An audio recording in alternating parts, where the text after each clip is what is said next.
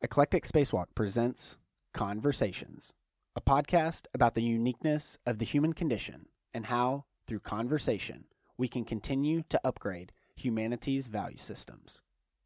Everyone has a subjective, awe-inspiring viewpoint of our reality, and the goal of this podcast is to have conversations with unique humans. Eclectic Spacewalk means a broad and diverse range of Earth-based philosophies viewed from outer space. Send us any recommendations on who we should talk to next. But remember, we are not just a podcast.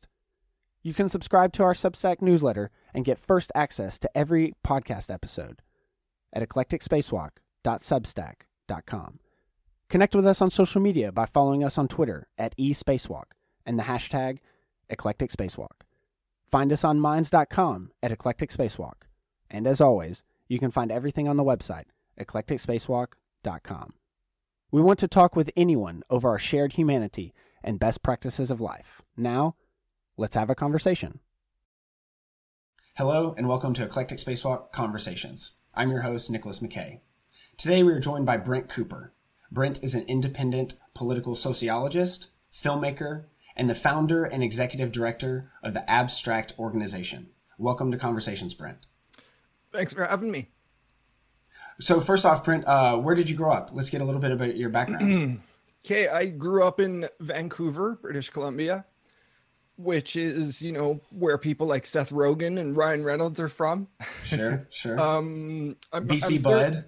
Yeah, BC Bud, yeah. I'm 38. I'm an older millennial.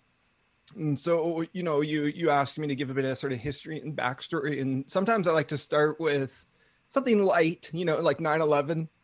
Okay, yeah, sure. I think I was like 18, right, when that happened. So it was pretty formative, like, wow, what the fuck's happening? This is like theatrical terrorism, deep states, war on terror, all this stuff unfolded. And prior to that, I was very interested in these types of things as a naive teenager, liked shows like the X-Files and 24 for a little bit. I'm very ashamed of the fact that I used to watch that show. Jack Bauer was your boy. Yeah. But it's just a guilty pleasure, right? Never anything more. But sort of just really interested in and committed to understanding politics. Mm-hmm. From that time. And I was a late bloomer. I didn't go to university until five years after high school, which was 5 years after 9/11, and focused on political science, sociology, eventually majored in international relations, and then mastered in political sociology. And really, I was lucky as a student because I, was not indoctrinated in social justice or any of that type of those type of tropes about university, but I had very good teachers and I studied exactly what I wanted. So it led me to the tough questions, the paradoxes and the contradictions between different theories, and kind of on that track to become an academic, because what else can you do? Right. I learned that 90% of sociologists became teachers, became professors. And that didn't sit well with me, because I would, I wanted to see, and I think the world would be better off to have more sociologists, but more in different places too, more in the media, more in think tanks, more in various capacities. So I was burnt out by the end of 2011 and decided not to pursue a PhD. Or at least to take a break and work for a bit. Mm-hmm. I never did end up really getting sustained work in the field, because, as I just said, 90% of sociologists just teach. So there's not a whole lot of opportunities, but that's kind of the reason I chose it, is like, let's do something novel, niche, needed. And I think it's desperately needed today. So it's kind of like, out in the wilderness, but it's through connections like this, like with you and others, and the different colleagues we have that overlap, where a lot of interesting work is being done. Right. And so when you were growing up, I mean, what were kind of your biggest influence? You said at some point in time, you know, the arts, like with shows and stuff, but like you Mhm. bring us back to like when you were curious, you know, like I mean, not to get to like what were you doing when you grew up, but like what were some of the books or the thinkers or the influences before you might have changed them when you went to university, academia, et cetera? Yeah, it was definitely comedians and comics. People like Okay. George Conlon, for example, because he was, or Bill Hicks is a great example too, because they're doing a kind of social critique and analysis Absolutely. within the comedy. So I was getting a lot of my education through that. I also think I consumed a lot more documentaries than I did books. So it was hard, you know, to find intellectual role models, Mm-hmm. but but they're certainly out there, and I think it was through comedy, especially in my youth in the 90s, that was so formative in kind of figuring out what's true and what's worth philosophizing about. So yeah, I when I try to think back to being a kid, who my intellectual role models are, it's hard. I mean, I could I mean, the go to comedians are somebody. great though, because Yeah. like you said, like the social commentary. I mean, I think any one of us would love to be on stage and telling jokes and getting laughed at. You know, I think that's one thing that everyone has thought about at one time or the other. And anytime that I thought about it, it was not me like going up there like doing knee slappers. It was like, you know, doing, Mm. you know, social commentary, you know, Bill Hicks, and then even more so that you can really press the stuff with George Carlin when he did the, you know, the bad words and stuff like that. Like, I mean, that changed a kind of generation to, you know, what if that didn't happen? You know, one of our futures could be that like we'd still be in like language police territory, that curse words were outlawed, you know, by death or Mm. something, you know. And it's like, well, we went this way, that at least that, you know, it was pushed on and stuff like that. So, I mean, I do agree with those two examples though. Yeah, we have kind of the reverse happening today, anyways. You know, you have a lot of people that identify as conservative comedians, right? Who Oh, are not right. who are not funny and who are always Great point. complaining about being censored one way or another. Yeah, that's a very good point. That's a very good point. Well, here let's talk about you know, let's just get through your kind of academic journey. So, and I don't mean to ask, but it kind of came up when you were started talking that you had about a 5 year break in between. Were you just kind of living it? Were you just hanging out? Like, were you No, I enjoying was life? no, I not really. I was grinding away in a Mm-hmm. blue collar job, and so that is a formative part of my identity anyways, and outlook. So as an intellectual, I want to represent, you know, the common struggle, Mm. which is actually still pretty far removed from my experience, but nevertheless, I want to advocate for a more equitable society, and post-capitalist really is the best sort of catch-all term for that. But yeah, for 5 years, I kind of did nothing for 2 of those years. on, Okay. on on the front and the back of working for 3 years in what would you call it? I worked. It's not just blue collar. I worked like a roughneck job, Oh, okay, okay, and I okay, yeah, worked. yeah.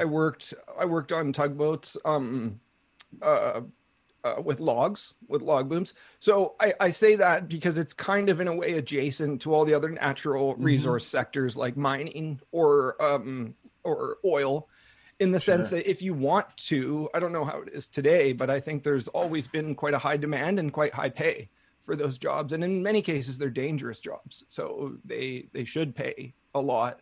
Right. But during that time, you know, I remember I was reading books like Gwyn Dyer's Future Tense, you know, so I was reading about the Iraq War, just trying to understand and trying to have a global perspective. And so I was only working because I didn't know at that point still how to go to university. That's why, Right. like Right. I say, Right. I'm a late bloomer. It took me 5 years to kind of figure it out. But by the time I did, I was quite a good student. Like, I was not a good student in high school, but Mm-hmm. university, uh, especially what I studied, it was just so enriching and really radicalizing in a way. Like if you start, you do media studies or feminist studies or Marxism or whatever you do, it's going to open your eyes a bit and give you the conceptual footing you need to really take on these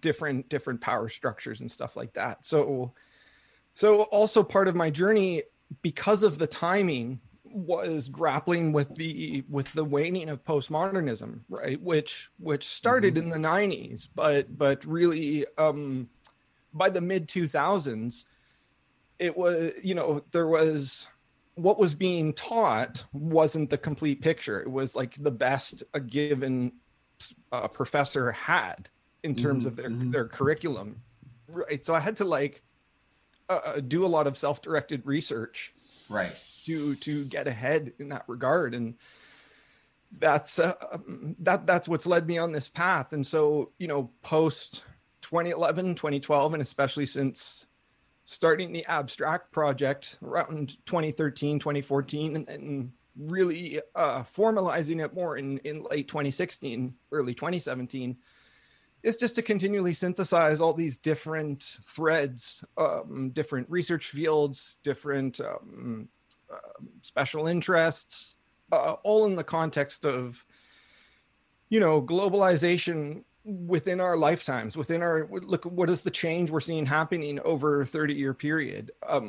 There's something novel from all of history, something that even the best and brightest of the elites have to admit that there's a sort of meta crisis that they can't articulate, or that they certainly can't solve.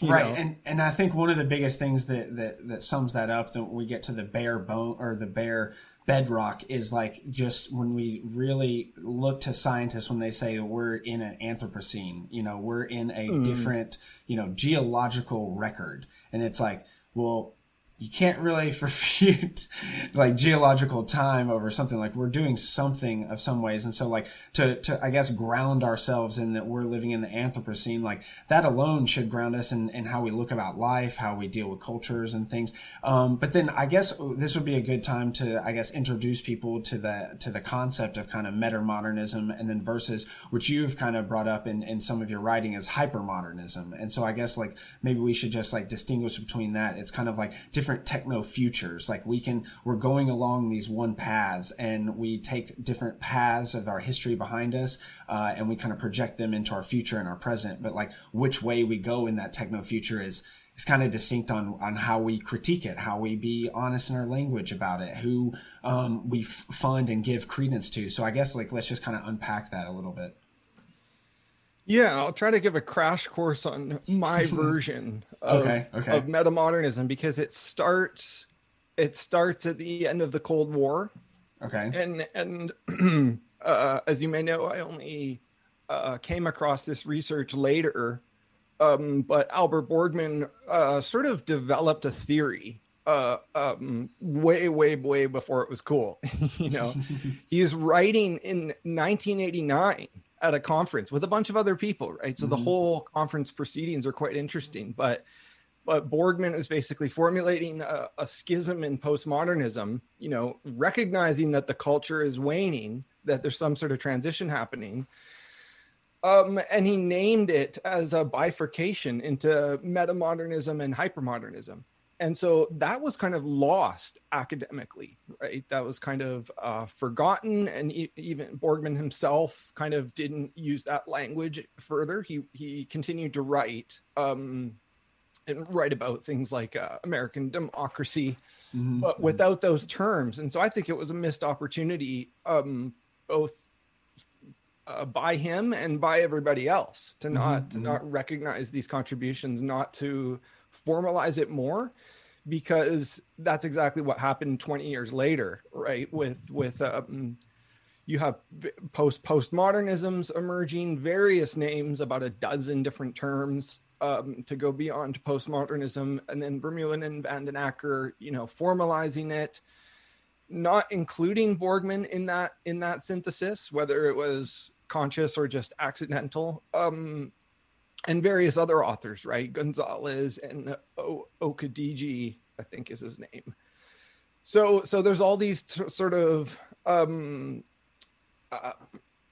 prescient, kind of emergent discourses that I tried to synthesize later as all these other things are coming online. And of course, Hansi Freinacht kind of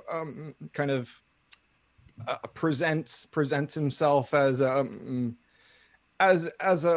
embodiment of these artistic metamodern values and cultural critiques that are already extant at that point. So to this day, it's kind of a mishmash of all of that. You know, as we speak, there's supposed to be a book coming out from Perspectiva Press, which I have a chapter in. That's supposed to come out this month. It's pretty late in the month now. Maybe it's not going to happen. Okay. But that's a full-on book that has been in the works for a few years now, to kind of draw together some of these questions and authors and meta problems. Are you familiar with Timothy Morton's work? You know, like dark objects, or I mean hyper objects. Sorry, and dark ecology. I mean, like nothing says. And Jeremy Johnson, one of we did another podcast with him, and we talked a little bit about this, how COVID is a great example of like a hyper object. You know, it just pulls you in everything single direction. It's just wants energy basically, in itself. And climate change is another way. Like, it's entwined in almost everything that we can think of. And the only way to really think of it is through that, like, entwinement, that abstraction and stuff. And we'll get more into that. But like, I mean, I think, that is some of the interesting, more descriptors, of our age. And so I don't know if you have any other ones that kind of go along those lines. But I think, Timothy Morton's, hyper objects and kind of dark ecology, it kind of flirts with the same things. Yeah. So Vermeulen and Vandenacker's work includes speculative realism, and triple O. What we're talking about as part of metamodernism. We can say, okay, that's fine, because I find a lot of value in the hyperobject concept too. Obviously climate change is the best example, but the military industrial complex, I think people really need to understand when they invoke that term, they're talking about something very huge and irreducible and so many moving parts, like, good point. Even people within it are disoriented or just caught up in some sort of ideology. So I don't think that's Stockholm syndrome through the entire society. You know what I mean? Yeah. And that definitely links to hypermodernism. But what I was going to say is I have reservations only because the modern monetary theory crowd, who I follow quite closely, they kind of disregard and reject speculative realism and speculative materialisms and that kind of thing. And I'm still trying to grapple with what the complete argument is. How so? Because divergence. Because as I understand it, that's basically like, we can just print as much money as we want. It's like it doesn't really matter like what infrastructure kind of things we need. We just need to get it done. And so because before, in the last couple of decades, it was, we can't do this. Oh my God, we're gonna debt deficits, all this other stuff. And then now this new theory's come out and said, no, like spend your way into like prosperity, and so like I don't know if you can critique that, but like kind of maybe synergize those two things for the listeners. Yeah, so MMT is becoming more salient and credible as a public discourse about public money. How money can be spent and mobilized for public goods, and that in its essence is something that's always resonated with me since being a kid. Like you look around as a kid and there's lots of adult dysfunction that you can point out and understand and be like, why is the world this way? And there's lots of reasons that becomes path dependent and, entrenched, but you can kind of, without being naive or magical about it, you can imagine just less military spending and more spending on public infrastructure, right? And that's Sure. not, you don't even need to go into MMT to make that argument. Mm-hmm. But when it comes to how they're at odds with the metamodernists or speculative realists, it's a lot to do with kind of the how they orient to the aesthetics of modernity, right? Whether that's just the way kind of cities are organized or big budget movies are made, tentpole movies. So they have a really interesting kind of reinvigoration of critical theory that I think maybe the speculative realists aren't even attempting. Right. And so there's a kind of revival there, and I'm down with it because it directly kind of, the MMTers are also vocal about advocacy for queer stuff. They say money is queer, in fact, and therefore, Black Lives Matter just as much as critical race theory, right? And so these concepts have become like punching bags for the right. Oh yeah, sure. Good. And also just things I think objects that a lot of these theorists might distance themselves from, right? So it creates a tension there. So what I guess I might not be able to unpack all the intricacies of these conflicts, but at the end of the day, it lends to a kind of auto-critique and skepticism of philosophical work itself. So I mean, to get into a position where you're problematizing Timothy Morton, whatever he's doing, that's a very hypercritical view. And if it's like, I just want to be on board with it if it's accurate. Sure. So we're drawn to kind of a truth attractor wherever it might be, because I do believe that our fate when it comes to like logistically dealing with climate change depends on some sort of meta theoretical convergence and new sort of language emerging that more people can understand each other. Right. So way more in a cooperative vein in a lot of different abstract levels, like you said, in language and like even just how logistics happen. That's interesting. I want to kind of pull in some threads. You said you kind of did some roughneck work and stuff, and we were just talking about problems and problematizing and things like that, and then truth. And one of the concepts I think you'll know, or as a heuristic that I like, and we can maybe get into more heuristics in this juncture, is key logs. And so it's like the idea of a key log is, back in the old time, they would throw these big trees down the river, and it would go from point A to point B where the mill is, and they'd saw them up. But sometimes there'd be too many logs that basically would get in and get all crumpled up and stop and make like an artificial dam. And then these dudes that were specialty key loggers, they would go and then like get, this is one of the most dangerous jobs, I guess, probably in the history. You know what I mean? Like basically go on a floating wooden thing, and then you have to identify which one is like the crux point, the key log, that if you move that key log, then the entire thing, it's basically the most efficient way to undo a backup. Whatever the most lowest kind of like denominator is. And obviously there could be multiple key logs. We're not getting into that, but like a key log is that like, that's one thing that you can just pop and then it just kind of pops out. So I kind of want to look into that. Like let's I guess unpack is that there is a log there, and a lot of people, there's industries that packed up that like tell people that there's not a backup.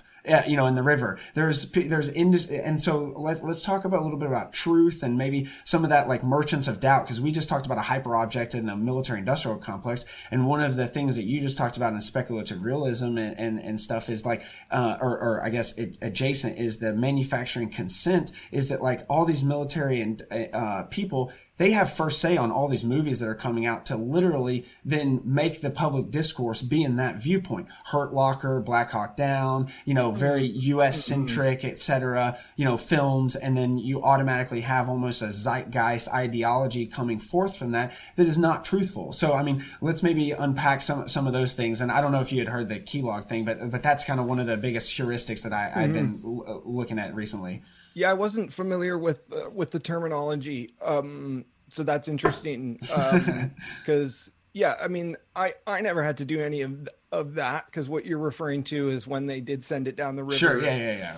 Freestyle, which is crazy, but that's our ancestors. That's our history, Brent. Exactly, wild people. Yeah.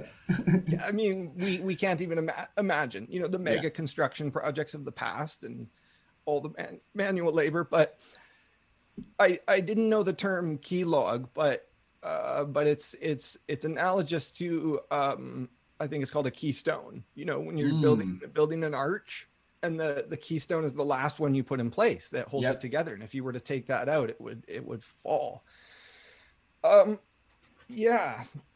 So where to go with that? Well, I mean, it's just like when we were talking about, the military industrial complex, like we were talking about, hyper objects and something that's like basically permeating through society. It can have its own like will, and I just wrote an essay called Technopoly, that basically talks about Neil Postman's book and how technology, really has a mind of its own. And, us being the inventors really, even though we made it, we're not the best judge if it's good or bad and sad and how it's used in this. And then honestly, you can get to the point where, fossil fuel or what, I mean, maybe not a demarcation of that, but like you can get to another hyper object that could mess the planet up and cause human extinction. And then right here, some of that hyper object may be even, polluting the discourse to then even let it happen, that we are none the wiser, and that's kind of like climate change in a nutshell, and Merchants of Doubt and Exxon and that kind of stuff. So just trying to, public truth and discourse. I was just trying to maybe riff on those kind of things. Yeah, there's a lot there. I mean, in the news on a regular basis, alternative news, but Steve Donziger is a lawyer who went after Chevron.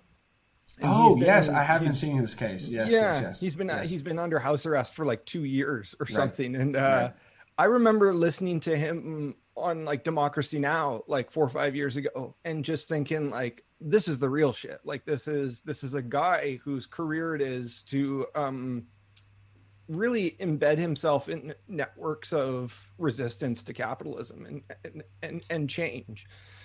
And what I noticed though was that even back then, the story wasn't getting enough support and credit, right? You only hear about it through outlets like Democracy Now!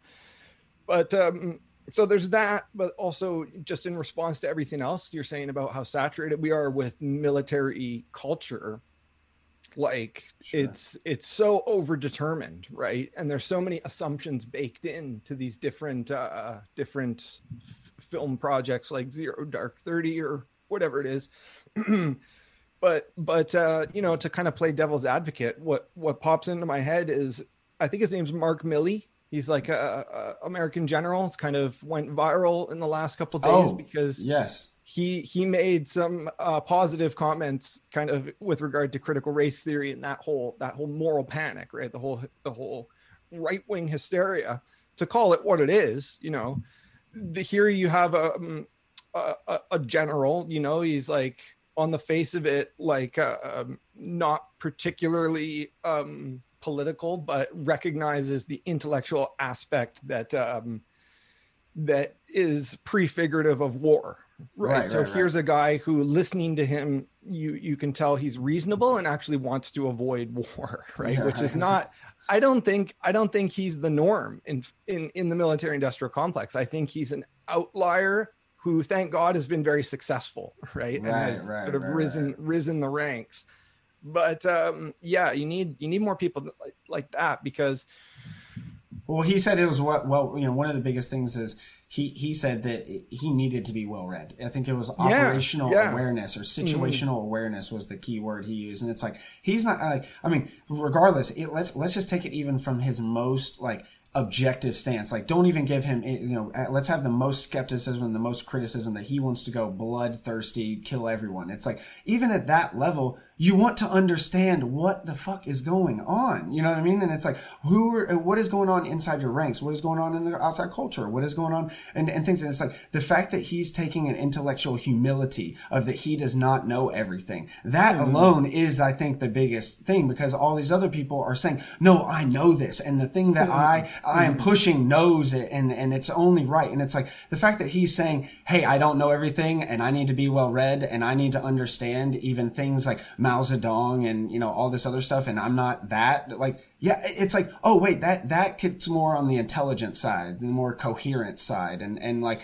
what you were talking about, muddying the waters. It's like, there's been a lot of, incoherence, and the fact that you find some coherence with just, basic common sense stuff of like having some intellectual humility, learning and steel manning your own arguments by learning about what you're going up against. It's like, that's just basic debate tactics. You know what I mean? Like, you don't have to get too crazy, even military awareness. So like, even the fact that of that is an interesting thing, that you bring up. So Mark Milley, yeah, kudos to him.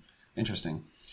Do you have any other favorite heuristics? I mentioned the key log in my ebook, Tripping Over the Truth, kind of having your own, heuristics, or having your own biases and then tripping over them, having them, put forth in front of you. Do you have any other heuristics that, you kind of love? Yeah. Well, it's interesting, before the call, you mentioned my film. And you said you watched it and you're a fan, and that's great, because otherwise I can't invoke these things, right? But in the film, there's a fair bit about heuristics. Yep. And there's even a scene where the protagonist literally trips in the forest. He trips over a root, and the idea there was that he was taking a self-administered acid test, right? So he was doing LSD and doing some self-exploration, running through the forest, trips over a root. So it's like a very on the nose visual metaphor for this. And after that point in the film, he, has realizations. He kind of starts to have one ephany after another. And earlier in the film, there's a bit about heuristics too. And the example I use actually is standing desks. And this is totally off topic, but I'm just using it as an example because, set it and forget it is a kind of Ronco. Yeah. I do that to my girlfriend all the time. I'm like, set it and forget it. And she had never seen those commercials. And it's like, that is hilarious that you just said that. Like, oh my God, that's funny. So we all operate on heuristics all the time, partially without even knowing it. And so it's so critical to know and to try to iterate on your heuristics. And of course, the point I'm making there with the film is that drugs can facilitate that. But also, philosophy itself. If you're serious about a philosophical pursuit, you'll come to those same questions and answers regardless. But nothing off the top of my head in terms of what heuristics lately are the most functional. Right. No, that's good. But like, then maybe let's move from heuristics to one of the videos that you did with the Stoa, which was great. You went into kind of this, and we can get into some of these other things, but I want to key in on the 5 logical fallacies. You brought up some other stuff, and so now we're kind of vaguely getting into this intellectualism, anti-intellectualism, and so maybe I think the heuristics is a good segue into these 5 logical fallacies. Maybe we can go through each one very quickly and then kind of give a good example. But willful ignorance, whataboutism, contrarianism, denialism, and self-deception. So like willfully ignorant, like I think that's almost like a de facto like cultural thing, is that now we've bred a culture of willfully ignorant people, and then that has downstream effects and stuff like that. And we were just kind of talking on that. So I guess that'll be a good starting point. Yeah, actually those are perfect examples of heuristics for the purposes we're talking about, right. Intellectualism, reflexivity. And a lot of that comes from, I'll just say like the new atheism movement, right, kind of popularized a lot of that rationalism, and like a lot of people, I was part of that at the time. Sure. As you said you wanted to like go into IDW and Game B territory, and as it relates to the Stoa and my talk, like all of this stuff is connected. Sure. And so my point in that article was partly to very quickly retread some of the old rationalism that's come before, to distinguish between what's true and what's not true. And the problem is you see the IDW committing a lot of those fallacies, like whataboutism or willful ignorance. And a lot of the discourse around the intellectual dark web has been very divisive, right? So you have the critics, and then you have them really having a lot of hegemony in public discourse. But I think it's so hard to pin down what is intellectual at the end of the day. That was part of what I was getting at. But at the same time, the IDW is such a clear-cut case. If you look at it objectively, if you're not deeply involved or committed to it, you can see the kind of hypocrisies manifesting. Like they're first and foremost kind of free speech advocates, but then they're literally trying to silence activists and critics and teachers even that are trying to teach critical thinking, critical approaches to things, which so nothing today, because it's salient, nothing is more anti-intellectual than this reaction to critical race theory. Right. I mean, even recently, did you see DeSantis, the governor of Florida, just signed the bill, basically like you have to basically say what your political leanings are. And it's like, whether that's constitutional or not, whether that's like whatever, it's like, that is hilarious and ironic. The fact that these free speech advocates, that this should be the rallying cry of rallying cries. If you were like had the coherence of the argument that you've been putting forth, but then that's what we get to the discourse of like, well, then is it just more education on more and more people seeing these things and being able to call them out? Because it just seems like they're still doing it because they can do it, because there's a lot of money involved. There's a lot of, prestige, power, etc. Because these aren't people that are just, off the block. I mean, Jordan Peterson, he has a following. Sam Harris has a following. Joe Rogan, all these people have a following, so. And Steven Crowder has a huge following. Yeah. And I and that debate with Sam Cedar. Oh my God, what is going on? Yeah. Yeah. and so a point I want to drive home along these lines is that, very much a lot of what we validate or behold as public discourse is not actually like transparent. It's not talking about the thing it thinks it's talking about. Right. So all of the hysteria around critical race theory, that's not what it's about. It's about something else. And so the best heuristic takes of that are not to oversimplify, but the best takes are like, well, this is really just a manifestation of deep kind of racial inequality and anxiety around racism and talking about racism, nothing new. Right. Yeah. But that while that's true, that doesn't get through to anybody. It's not received as a persuasive argument. And I mentioned Crowder because it's on my mind, and he does have a huge following. But it's so interesting. I watched Majority Report and Crowder in the days after, kind of looking at how both sides reflected and what the fallout was, right? And they're basically saying the same thing about each other. I can imagine. The exact same thing. This guy did this, that guy did that. Yeah, this is bullshit. So it's frustrating. I have a good time laughing at it, but that's fundamentally not what I want, right? No, exactly. This is unproductive as shit. Like, come on, guys. And so anyone who has that approach is kind of left out in the cold too, because that's funny.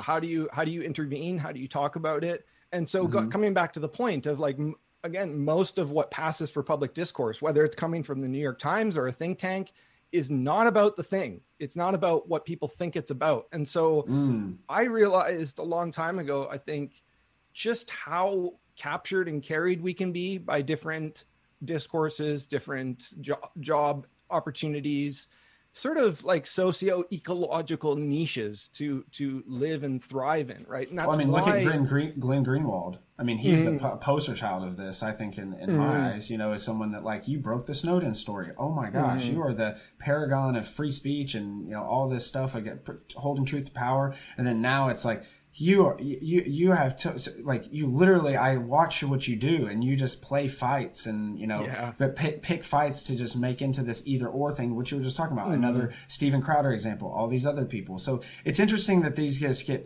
passed off as this like domain of yes or no, right or wrong, red or blue, all these dichotomies. And that's, I think, maybe one of the other parts of the discourse is that, like, the fact that we're not seeing both in this, like, I mean, I'm not saying both. I don't want to get into the centrism and what, boathism and stuff like that. But at the same time, on some issues, there are ways to go about it, and being honest about it. I mean, Steven Crowder is known for saying, change my mind. And it's like, I want to know, has anyone done like a study, like a real study of how many times he has actually changed his mind? Because it's like, and if it's not more times than you haven't, then this isn't interesting. You know what I mean? Because it's like all the times that you haven't changed your mind, it's like, well, welcome to the fucking club of humanity, man. Like you're no better than anyone. But then you have a platform saying that you know something and do something different. It's like, I'm not sitting on my high horse saying this either, but like a little bit of, intellectual humility is the first step. So. Yeah, exactly. And so I had wished that an actual sort of debate or interview took place between Cedar and Crowder, or Ethan, and that they all just got over the surprise and the joke of it and actually tried to accomplish something. Because when you look at how they reported on it after the fact, for both of them, they both said that they had the desire to have an actual debate or interview. So they were both accusing each other of bad faith. And to be clear, I mean, it's not equal. Sam Cedar is absolutely more legitimate, more in the right, but there is a critical way to view it, that they both failed to kind of live up to their own ideals of wanting an authentic exchange. But then Steven Crowder, but isn't that Ethan guy, like, he's a comic, right? So again, it's like you alone, you're saying that I'm this intellectual heavyweight and I'm going to go fight a child. You know what I mean? It's like, wait, what? Like, and then they bring in an actual fighter, and then the child goes, "Hey, now you get to fight him." Like, that's how I saw it. It was like more of like leveling the playing field, because like Steven Crowder, he's not like unintelligent. Like, that's not. No one's saying that. You know what I mean? Like, he knows what he's doing. But yeah, like the biggest thing I think for me is when I had any interest in the IDW kind of world was watching that debate. With Zizek, Slavoj Zizek and Jordan Peterson. And I like watched it, like I was excited, and then I'm sitting there, and then it's within the first minute, the first opening paragraph, things, his opening statement, he's basically like, well, this is the first time I'm actually reading it. And it's like, well, wait a second. I've just been listening to you on Joe Rogan and all these other people for a year talk about this, that, and other, and you have been decrying it, and you haven't even read the source material. And it was like, oh my gosh, like, yes, even those people, the highest of the high of public, intelligentsia intellectuals, won't even do the most basic common sense thing to even have it. And it's like, that blew my mind. And if that's what's happening in the current stage, I just started thinking about all the other previous and the past. And I was like, oh, whoa, don't, that's black holes. But let's keep on like the IDW and stuff like that. And maybe the debate with Zizek of something like two heavyweights actually coming up against each other and one clearly not doing the homework, Yeah, that was very revelatory. And I kind of knew before, it didn't surprise me at all. What did surprise me was actually the admission, the way Peterson went up there, and his opening statement was like, well, I've only read one of Marx's books. And I read it 20 years ago, and here we go. I was like, what?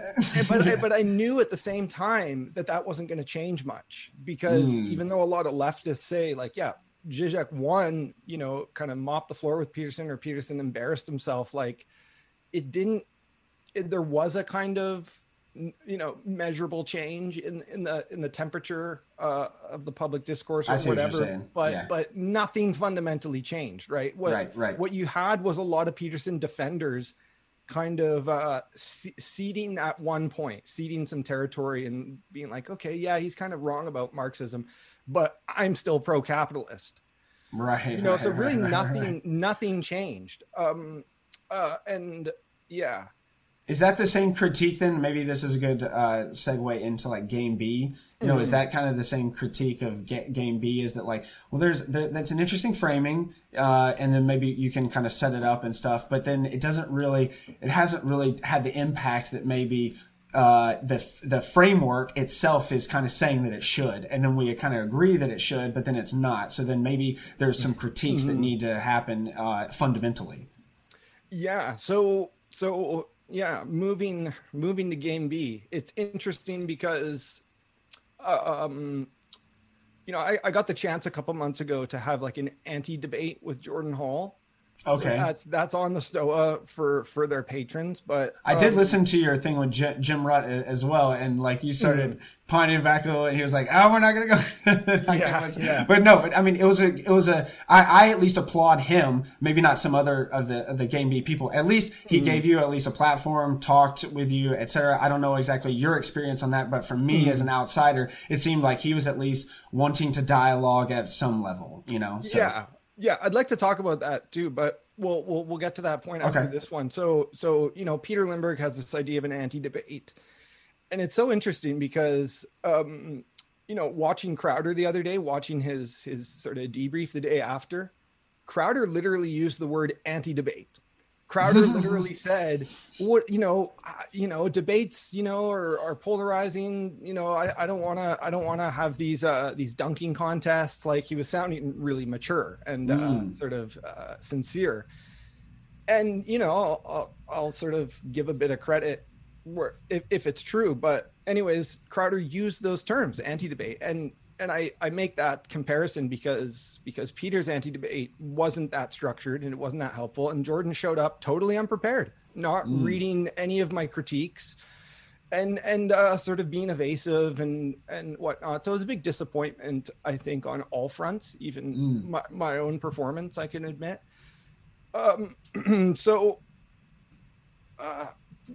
Yeah, so the Game B thing is again, it's salient because they were against critical race theory way before all of this current news blow up over the past month, right? Jim Rutt specifically.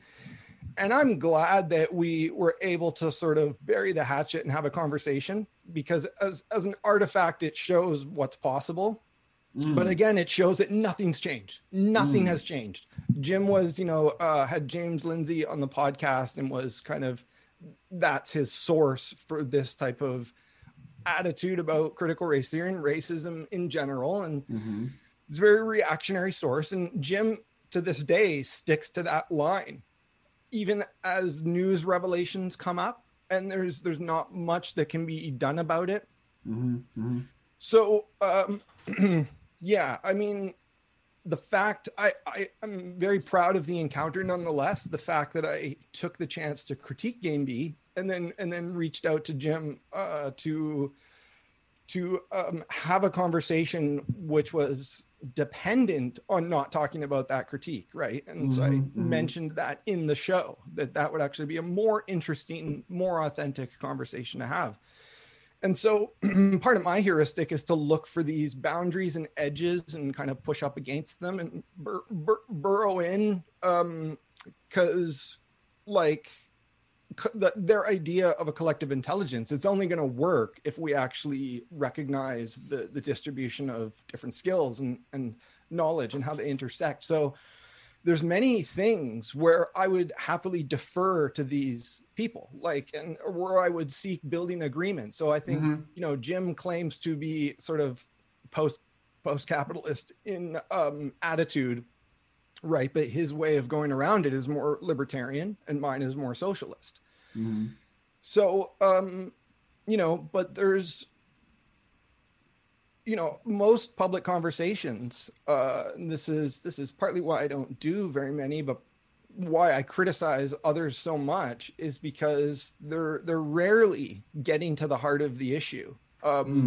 They're dancing around it. And do you think that that's like the low, like, how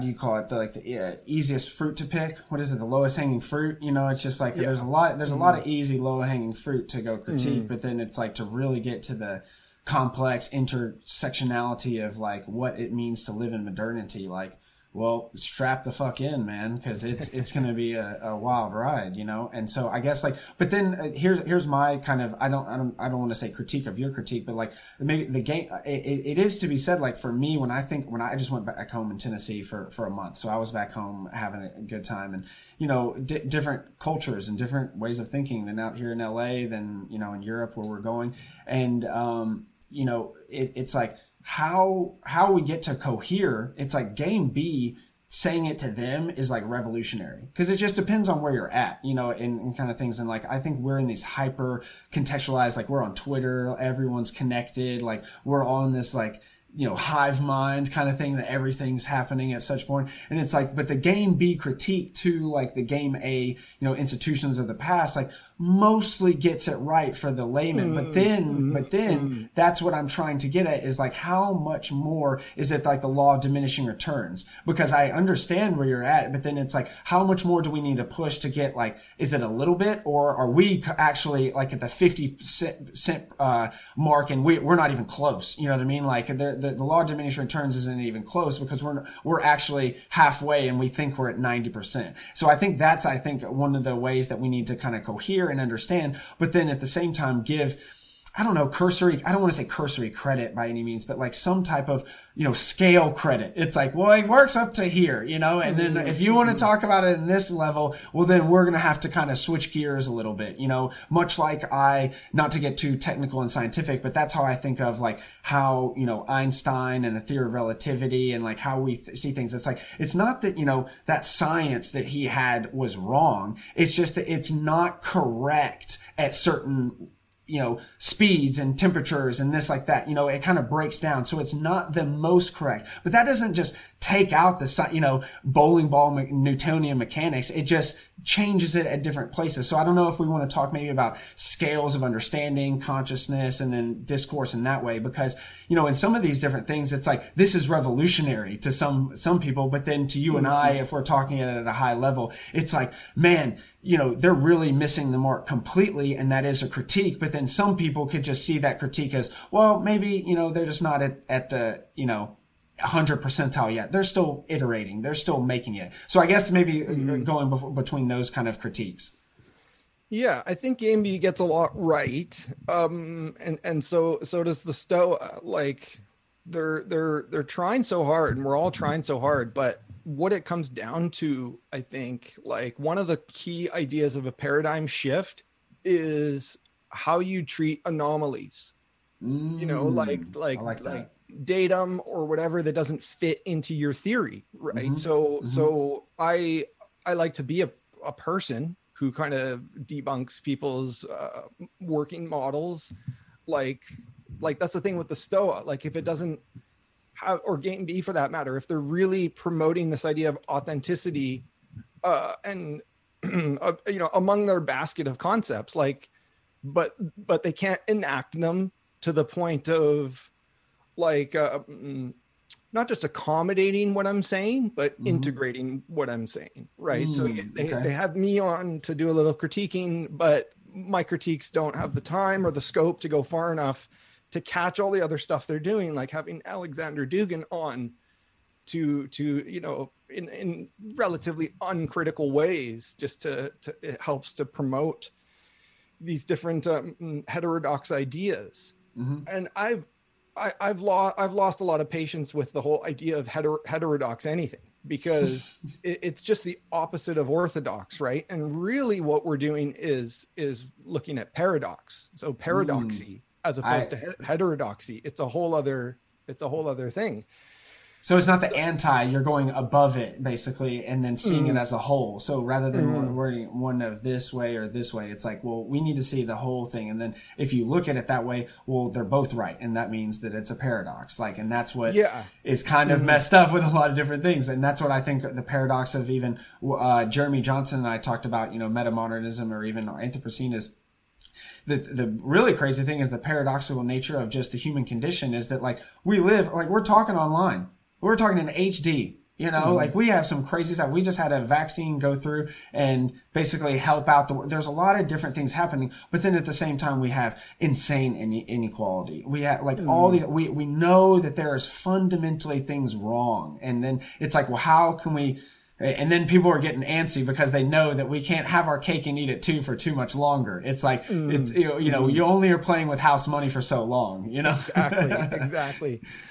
That's kind of, hits the nail on the head of why I believe, and I use the word believe whenever I go into this territory, right? Because you have to take a leap of faith, sort of, Matt Christman, one of the much smarter guys of the so-called dirtbag left, I still listen to, and, he was talking about faith just the other day. So anyways, I use the word believe because I believe that there is, or there has to be some sort of a tipping point in sociocultural change, a sort of paradigm shift. And so that's what we've been trying to build. It's not going very well, but this idea of a tipping point, like you just touched on it, about how people, realize whether it's the diminishing returns of their current lifestyle or whatever, there's a sense that we're running out of time, and we are running out of time, whether it's the, Bulletin of Atomic Scientists, with that, or the UN, or ecological collapse, with the extinctions of animals and stuff like that. Yeah, for sure. So I'm constantly surprised that in 2021, with all of the novel projects, that there's not more consilience and not more convergence already. In fact, I think in 2021 we have less sort of salience and less coherence than we had during the presidential election cycles. I feel like that window being closed, it is such a hard fact to reckon with, because it was so clearly a mistake, so we're into the Biden administration now, like the dealing with it, the accountability of our own decisions, and we're still in the wake of that. Yeah. That's an interesting way of putting it. Yeah. And I can't help but make some comparisons to the MCU and the whole end game saga, because it was, we're living through this time where it's like it feels like the end of the world. Right. There's a lot of eschatology, about that, whether it's secular or religious. And so the movies, while being, hyper fictional, and hyper real and all these things, it's trying to write its way out of apocalypse, which I find very, very admirable from a writing perspective. Right. That's an interesting exercise, etc. Yeah, it's very woke in a good sense.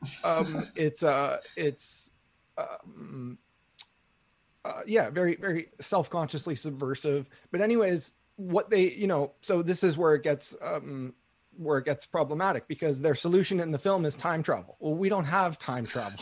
We don't have that luxury, right? So this is literally like, for through my interpretation, this is the kind of magical realist moment or threshold that you pass through and realize, okay, well, we need something like that, where we like retcon the history of the past 5 years. We don't have time machines. It's probably a good thing we don't. Right. Well, I mean, that I don't know if you mentioned you listened to the Claire web podcast, and we were talking about some of the things like the Fermi paradox and the Drake equation, and one of my favorite kind of like solutions to the Fermi paradox, if you will, that there's, our universe is very, very old and it's very, very big, but then when we look out to the stars, we don't see anyone. That's the Fermi paradox. And then the equations say that the alien life should be there, but it's not there. And it's like, well, one of my favorites is Dan Carlin mentioned, it's like, if you really look at like extra events that could like really mess us up, asteroidal impacts, global warming run amok, everything. It's like, well, it seems like there's some type of like, great filter, as many have posited and et cetera. But then it really seems like nowadays it's the, use of technology. And I don't want to get too like ethical, philosophical, but sorta, you know what I mean? It's like the use of it and what we do with it definitely is,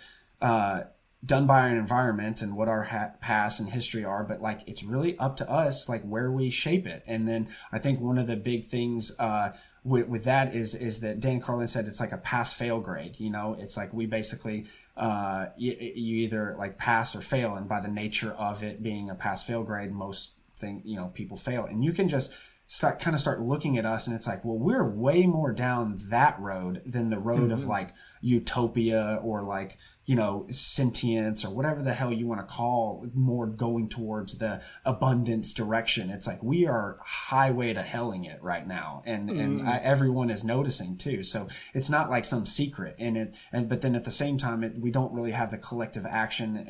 We maybe have the collective intelligence, but we don't have the collective action to like put forward. And that's maybe the biggest critique of intellectualism in general, or sitting here and talking and not doing, et cetera. Yeah. I think that's the key. Collective action is a central problematic of sociology, and maybe something I've not spent enough time with, to be honest, because we are so paralyzed.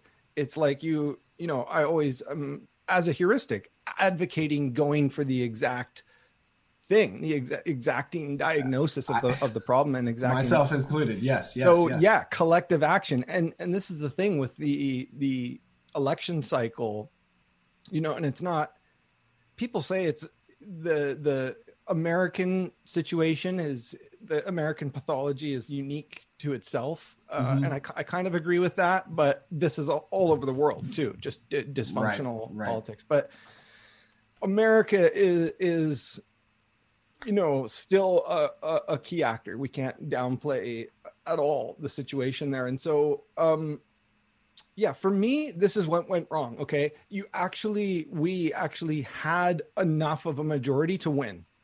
This is a kind of whatever hypothetical, but let's say that we had the surge, the kind of populist, if you will, energy. Okay. But we saw last year with the Black Lives Matter movement and stuff, like in that kind of vein, if you will. Well, both elections. So 2016. Okay. So I see what you're saying. I'm always talking about both, because you're right. You can't separate them. You can't separate them. It was this big deja vu moment. Like the 2020 election was very much a rehash of the 2016 unresolved tension. Yeah. And this is the key reason I was so against the IDW, because they literally like sucked up all of the attention span for political discourse, period. It's like Sam Harris this, Eric Weinstein that, and never were they saying anything really useful or substantive or original for somebody who's been through those schools of thought, who's been, whether it's been through Marxism or been through New Atheism. Yes. And not only like, so many things went wrong, right? I think the left failed to develop a holistic immune response, right? Hundreds of articles and dunking videos went after the IDW, and I felt very validated in my own critiques, because a lot of us were saying very similar things, like, and a lot of it, like we've already discussed, it boiled down to the fact that like Peterson hadn't read Marx. So why are we even talking about this? Right. There's a kind of, this is a non-starter frustration there. Exactly. It's a non-starter. And so look at how many non-starters and nothing burgers take off and get steam in the public discourse. Or even the recent IRS, secret IRS files. Then the first thing that's happening is not to go, after the structure or critique the framework or get bills done. It's like, wait, who whistle blew this? You know what I mean? Like, yeah, you know what I mean? Like, and then we're going to come out with the fullest extent of the law. And it's like, wait a second. This is the same, conversation we had about like leaked materials. This is like Snowden and like all that other stuff rehashed in another way and in different actors. Yeah, but it's the same conclusion. Snowden is still a sort of refugee. He's still what do you call it when someone's on the run? Oh, asylum seeker. Yeah, refugee. That too. I think there's another word, like he's diplomatic. I see what you're saying. Yeah, there's some like term for it. Yeah, and it's the same with Assange, and it's sure. It's unfortunate because the Assange thing has become very partisan, right? Where a lot of lefties have just sort of given up, and a lot of right wingers have taken over that free Assange kind of theme, and I'm not shy about it. Like, I'll say, like, free Assange and free Palestine and free Britney. Sure. Right. All in the same sentence. Nailed it. But what I'm saying is the left collectively failed to cohere because there was various minor things that could have in Bernie's campaign or in the leftist mobilization that could have been done different, and it's hard to say what would have worked. I like to say that I think Bernie should have run third party. I could be completely wrong on that. My analysis could be off. It could have been pointless and whatever. And maybe this is the best of all possible timelines where Bernie became part of the Biden movement to some degree, and Bernie himself is content with where things are at, and has a high level position as a budget committee. But more importantly than the left's failure, because that's such a dead horse, I think it's an important conversation to have, and to constantly own our mistakes and own our dubiousness for different narratives. The main failures came from conservatives and liberals in the center, right? And so because we had an opportunity, granted that things like the Green New Deal were imperfect, right? But we had a narrative opportunity for collective action to come back to that term, right? And to actively build consensus again, even though it's imperfect. And so many people, the circles I was in, were either secretly pro-Bernie or apathetic or just too involved in other things outside of political discourse to get roped into that messiness. And I say that was exactly the wrong move to eschew the political participation and to eschew being a public intellectual, all the things that those roles entail. Because as far as I'm concerned, all of the good guidance and strategy and sort of prefigurative political work to prepare us for that moment, it's already been done. 2016 was not the time to jump on the anti-SJW bandwagon. I see what you're saying. Yeah. It's absolutely not the time, to fuck around. And that's exactly what happened. Because there's like some different scales. Like, even though your critique maybe at some level, it's like we're at this meta narrative that is really more impactful to our lives, to our thing, which is kind of summarizing up or emerging up as the hyper object of the 2016 and 2020 election. Because again, that pulled in, and how many resources and narratives and stuff did that have its own life of its own? Sorry. Yeah. And there's limitless factors we could point to, but one that just popped into my head is probably one of the biggest kind of categorical failures. And so it's what Hillary Clinton did. and I single her out just to say that everybody was doing something similar, which was some sort of strategic, consultant informed. Oh, the Piper strategy? Yes, that's exactly what I was like. This all went down straight to shit after this. Yeah. So what I'm saying is, like, Hillary was playing a particular game strategy, but she wasn't the only one. Everybody was doing this, right? So the media and the deep state, if you will, we're all playing this sort of game. And everybody's plans backfired and blew up in their faces with the Trump election. And then for 4 years, you have, liberals saying, oh, nobody saw this coming, even though it was leftists who sort of warned and predicted and advised in a much better direction, right? And then you even have Trump himself later in, when by the time Bernie had dropped out and Biden was the nominee, you have Trump saying like, well, it's a good thing they didn't put Bernie yeah, right. up Because against then he would have me. lost even worse, et cetera, et cetera. Yeah, And it's like, wait, yeah. what? How did you just make that connection right there? Yeah. Yeah, and so the election was so close, right? And you have Biden scraping by to win. But then what? Then it's back to the Obama neoliberal status quo, right? And so we're kind of all collectively gaslit about that. And then so when we get to this point of analysis, right, you'd think that we could all start to come together again, that the IDW doesn't like Biden.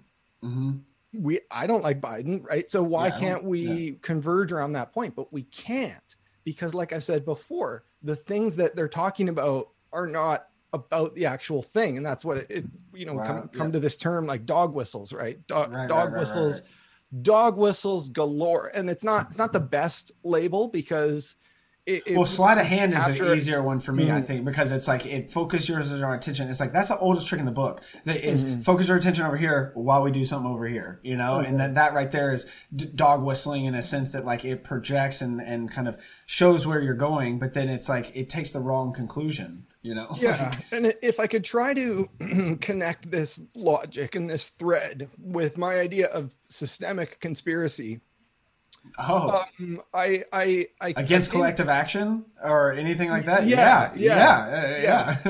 The idea of systemic conspiracy is that almost all of us are captured by something, right? And that doesn't need to imply malice or even like complacency. No, it could be literally just the runnings of like the bureaucracy of something, or the inner workings and the plumbing of like some type of system. Yeah, it could be as benign as that.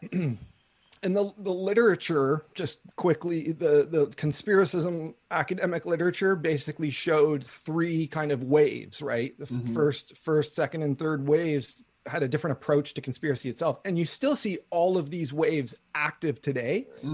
But it's really the third wave that interested me because it contained the two previous movements. And just like feminism, right, it goes through different waves. But the third wave is really more of a systemic critique. It's when the critiques aren't directed at,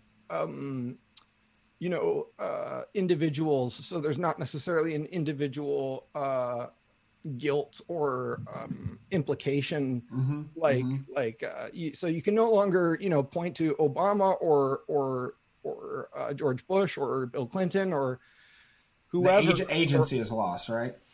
Or their puppeteers, but I kind of nor can you solve the conspiracy theory itself, right? So things like JFK, 9/11, those remain relatively unresolved to this day, in the sense that there's a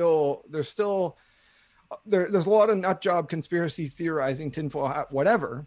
But my goal is not to completely dismiss and disparage that, but more specifically that even with the sort of so-called good conspiracy theorizing, you don't get any closer. Right. So the IDW has been doing a lot of that conspiracy theorizing, whether it's about their own suppression, they think they're suppressed even though they have huge platforms, or whether it's about COVID vaccines and different treatments. Yep. I not having a medical background, I can say with confidence that that's not going to go anywhere because it's in the realm of conspiracy theory. But what I'm trying to get at with the kind of third wave and the systemic critique is for everybody to have a better literacy and understanding of where they are in the system, because the system is so overdetermined, so reified, like, this is water, as David Foster Wallace would say. Like it's okay. Yeah. Love that. It's mediated by technology, by language, by different metaphysical systems. And so, that's why I'm coming back to this point about Hillary Clinton. Like she was following some protocols, as were her colleagues, as were everybody, except like a script. Yeah, she's just following a script. Yeah. And the script is very well funded, very well. It's part of a broader, schemes of control, but it's self-legitimating. But they haven't owned the fact that their strategy did not work, right? So Hillary Clinton comes out with a book after, like, I think it's called What Happened or something like that. Right. It's like it's more like you feign ignorance or put it on this or that, and it's like not owning the exactly. And so that doesn't impress anybody who's serious about critique and about politics. We really want to see. We really want to see a kind of metanoia, kind of owning of an atoning of one's fuck ups. So but coming back to the IDW, there's a massive failure to engage in good faith, despite that's what they claim to be about, right? And you still have a lot of IDW fans who are like, they really opened my eyes in a civil debate, and they're so reasonable. But if we drill down into that argument, it doesn't really hold up, and maybe it doesn't hold up for any of us, like as the Crowder versus Cedar thing kind of showed, right? We're reproducing the kind of conspiracy against ourselves. This is a kind of macro history approach, because there's a lot of good, H.G. Wells wrote The Open Conspiracy, and it's a really good book, just basically saying, like, history unfolds kind of as a conspiracy. Right. So we might as well openly conspire to make it better. And, That's a good way to put it, because the other oldest trick in the book is divide and conquer, and it's like that you can really see that when you start thinking about collective action in the sense of as a framework of knowledge, but then also participatory, like being in the world. And then the fact that collective action throughout history, you know what I mean? Like, yes, there's a lot of collective action that gets to the point of maybe, like nationalism, Nazi Germanism going crazy, but at a whole, collective action is really like stamped down, any type of things like that, because, it's, you're dividing and you're conquering, so you can deal with lesser units of influence, et cetera. But then now it really seems like it's like what you had used a post-truth era. It's really supercharged, and then I don't even want to say the supercharging of the 2016-2020 election that we kind of agreed that is one full thing. But then you could even argue that, like, after COVID now, and as you were just talking, I was thinking about how, like, the difference of IDW, Game B, all these other things would have happened with the extension of, like, in real life. You know what I mean? Like, because the Peterson-Zizek, like, debate was in real life. They were together, and it's like, you're not going to start talking shit, but then Steven Crowder, he'll just start mouthing off on, social media, et cetera, because he's really not going to meet these people in person. And so I'm trying to think of, like, how this kind of discourse, now that we're coming into in real life, that after 18 months, now it's like, which way is that going to go? Is it going to be really intense, or is this maybe the opportunity to take in some of the best things of technology and then in real life, because and put them together, because it's like, I think one of the biggest things about the critiques, I talked to Vinay Gupta when we went to London, and one of his things that he had mentioned was, we should really do some stuff like in-person events. And so now we really, after COVID, are going to try and do that, because it's like, well, it'd be great to like do an eclectic spacewalk kind of like little meet up, we cohere, we talk, we dialogue or whatever, but then there's opportunity to like meet, in person and go skydiving, do something fun. Like, maybe not that, but it's like, it could be as much as tapas, and so if more and more of these communities are more and more honest, but then and keep moving into their collective action, I think there is some types of possibility of not utopian thinking, but more of in a progressive light. And then moving in that direction, I think is going to be interesting now that like vaccines are out, restrictions are open. So I don't know if you have some type of maybe what's going to be in the future with the in real life kind of stuff, and then if that, what we kind of can see in that. Yeah. Well, I don't want this to sound like callous, but I think like, the expression talk is cheap. And I kind of feel the same about in real life stuff. Like, obviously we all need some sort of real kind of physical socialization. Yeah, I can see what you're saying. It might get That too just goes. conferency. Yeah, Conferency. yes, Yeah, yes, yeah, yeah, yeah, exactly, yeah. Yeah, exactly. It's I'm not like, trying to say that. Yeah, yeah, good yeah, point. Good point. so part of the issue here is that before the pandemic, there was already a lot of in-person stuff, and it makes no difference. It's like Right, right. That's a people are good point. still Fair. missing the forest for the trees sort of thing. So I'm skeptical about sort of any kind of reductionist modalities that are like, Ah, oh, yeah, of course. This or let's that. do this. Yeah, and I Yep, feel yep, like yep. the Stoa is doing a lot of that. I'm not saying I'm against it. Like, by all means, go for tapas and go to escape Right, right. rooms or whatever. Build solidarity. But yeah, it leaves much to be desired in terms of where is the real conversion practice. So there's a lot of That's a good way to put it. conversational practice, to the point almost where it's fetishized, but where is the conversion practice? And where are we telling those stories? Yeah, not just the convergence of these different Mm-hmm. ideas, modalities of thinking, everything, but it's like, okay, well, what is the goal? I think maybe the thing that we keep coming down to is like, well, the goal is transitory. It depends on what we're asking, it's contextual and stuff. And so if you put this kind of like open-ended question, well, then you got a million and infinity of open-ended answers. And it's like, and we're no closer to convergence or conversion or coherence than we really were when we started off.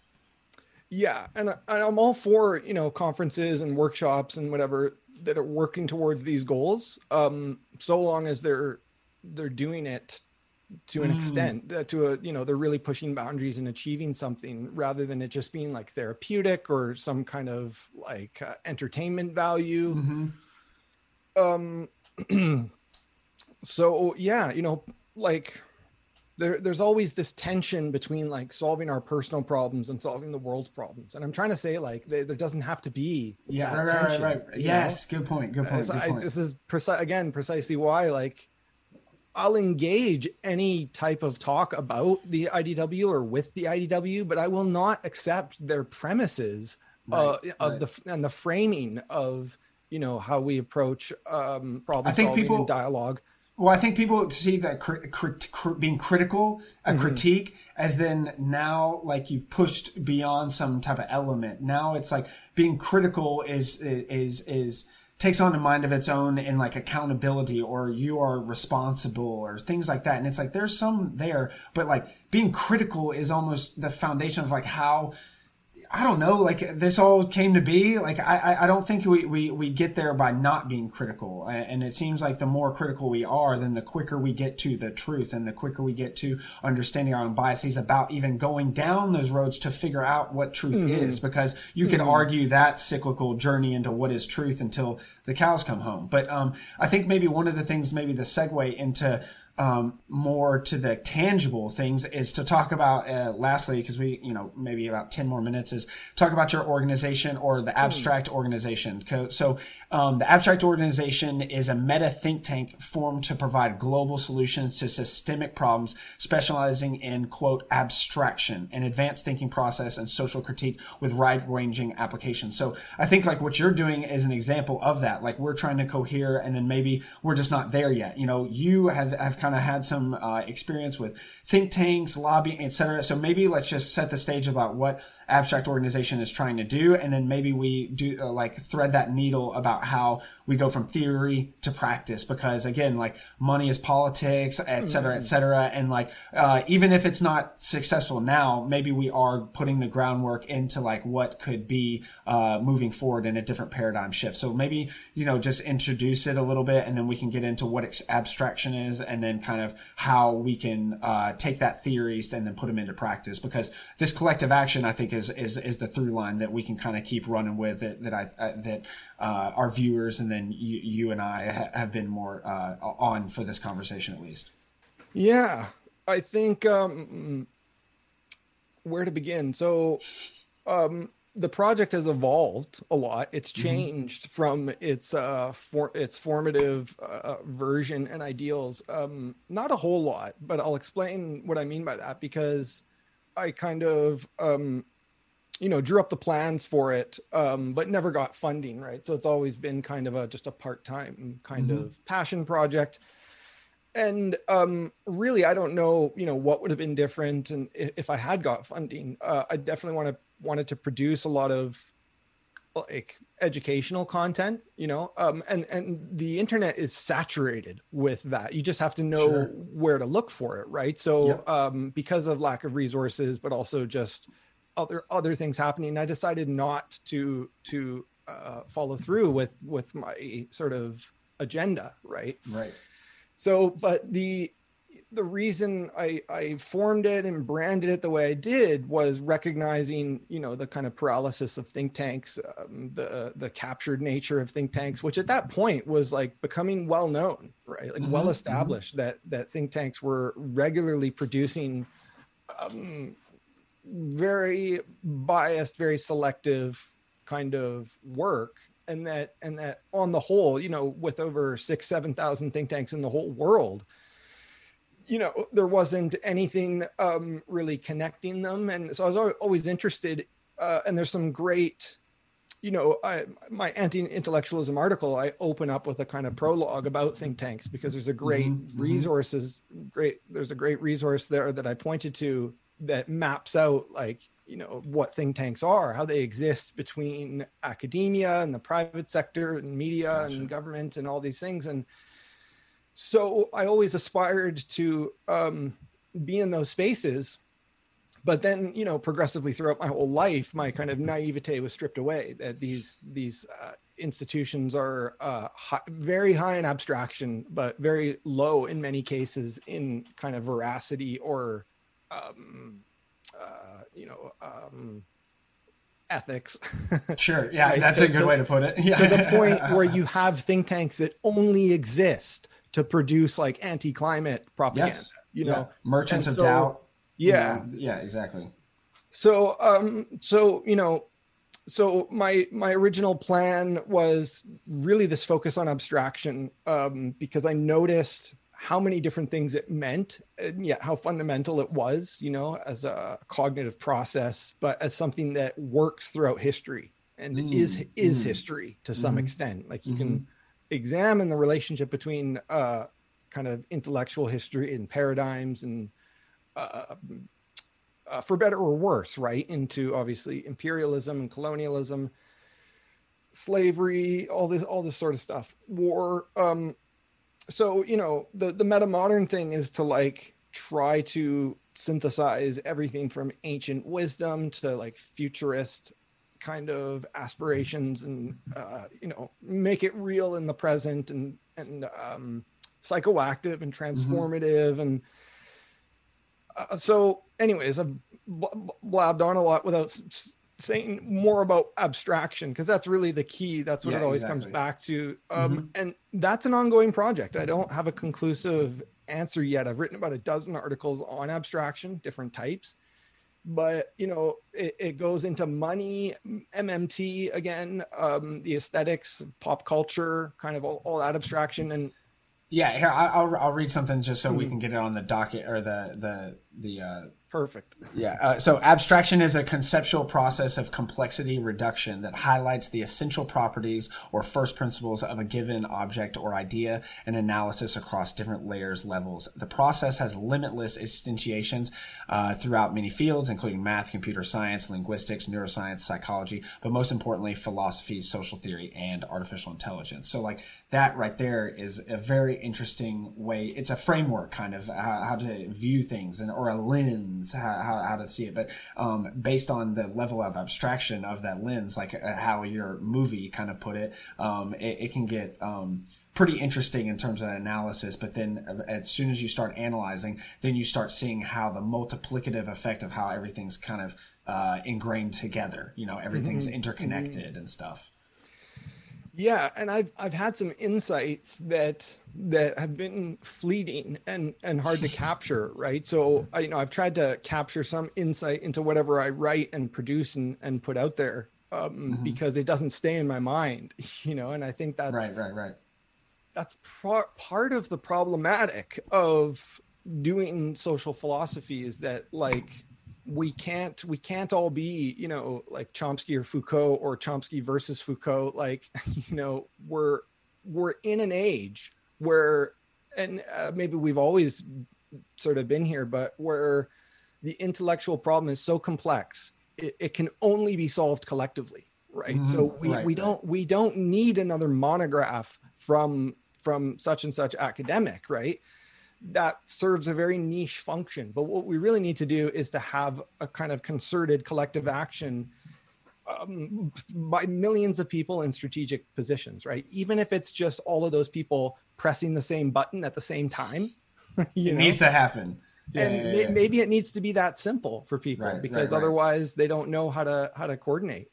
Well, and that's a good way to put it in the operating manual of Spaceship Earth. You know, Buckminster Fuller, Jeremy Johnson and I talked about that too. It's like, you know, the Russians are at the flight controls, the Americans are at the navigation, the Chinese are at the boot, you know, like cargo stuff. And it's like, no one knows what's going on, you know. But then I wrote an essay called, there was like updated operating manual for Spaceship Earth, and it was about like, it's not going to be one book like this top down thing. It's going to be this kind of collective, like thousands upon thousands of like indigenous cultures, your culture, my culture, everyone's, you know, geographic thing, intellectual, and then it's going to come up, and then that's the operating manual for Spaceship Earth. But really, like you said, the only truism, I guess you could say, out of all that is that it only is going to happen if we do it together. And that's like that African proverb, you know, if you want to go fast, go alone, but if you want to go far, go together, you know. And it's like, well, we're going really fucking fast, you know what I mean? And it's like, depending on how far we go is, you know, based on that, like how together are we? How collective are we? You know, kind of deal.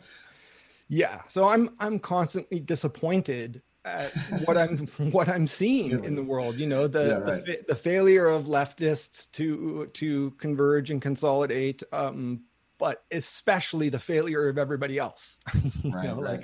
So yes, I'm hypercritical, which includes criticism of the political left, but only because we're in a so deeply, you know, layered, you know, multi-textured problem.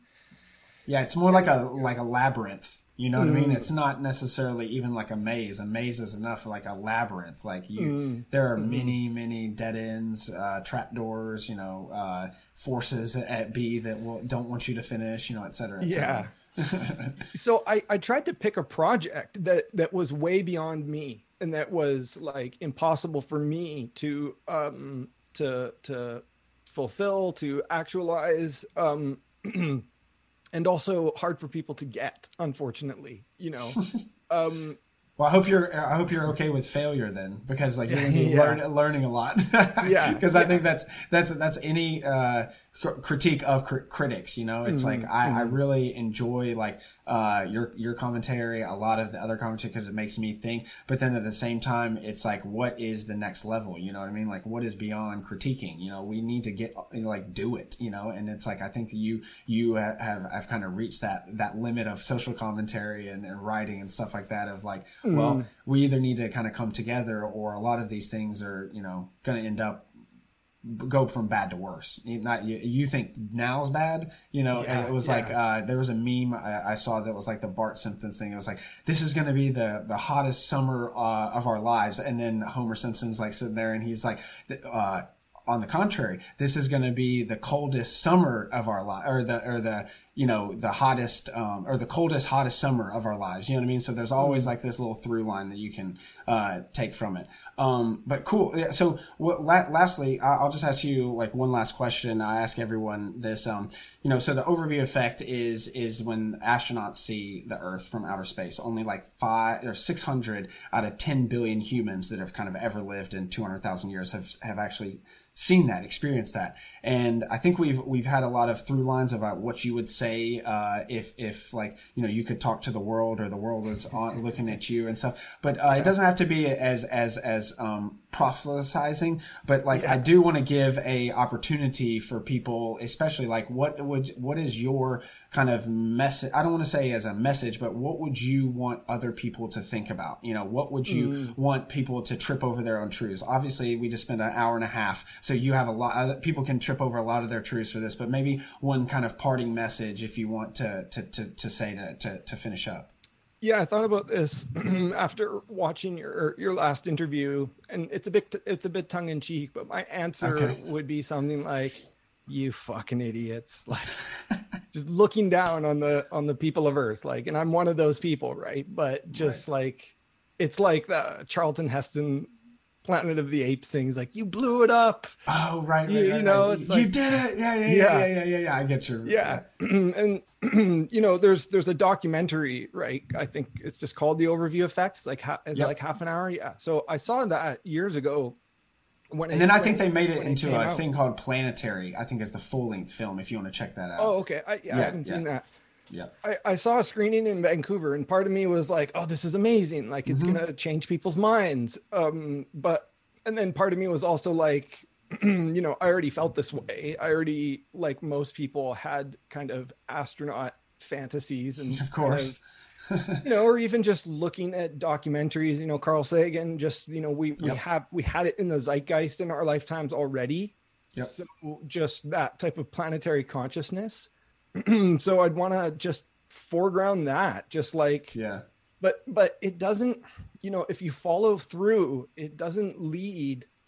This is the thing, right? Again, like we're all being branched off into different projects and timelines, and that's not how it should be. Right. Right. That's Right. not to say I have the totalistic authoritarian plan that we all need to follow, but we, you know, first and foremost, we need to create the conditions for health and prosperity for everybody. Sure. That's something that big state actors and activists could converge on, and Mm-hmm. you know, make that a reality.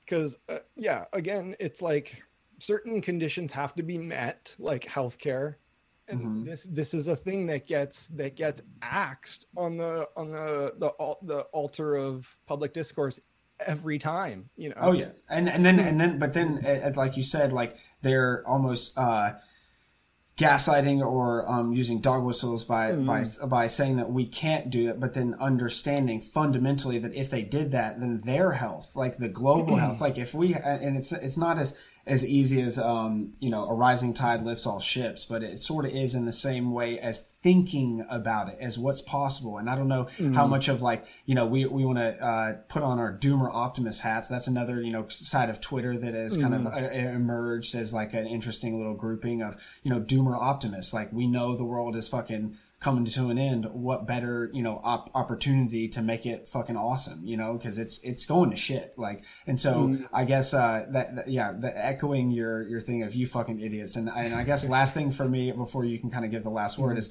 there was this great TikTok, I loved it, and it was basically about like Earth sending an application into like the planetary, you know, League of Congress or something like that, and there's a person sitting there like, okay, you know, is everyone fed or whatever? And they're like, no. Oh, that's not good. You know, and then it's like they just goes down the list, and the entire time you're just like, God, we suck, dude. You know what I mean? Like, to aliens or to whoever, like, that's probably why the Fermi paradox, it's like, we're not interesting enough. We're still, you know, idiot apes, you know, throwing rockets at each other, you know, still trying to figure out, you know, nonsense things when we could be doing the most extraordinary things, but we're not because of systemic conspiracy or all these other things. And then, but collective action seems like, you know, in collective convergence, planetary governance, but not planetary government, you know, so that kind of stuff, is within our line of thinking and is within the possibility. So I don't know if you want to have a final word,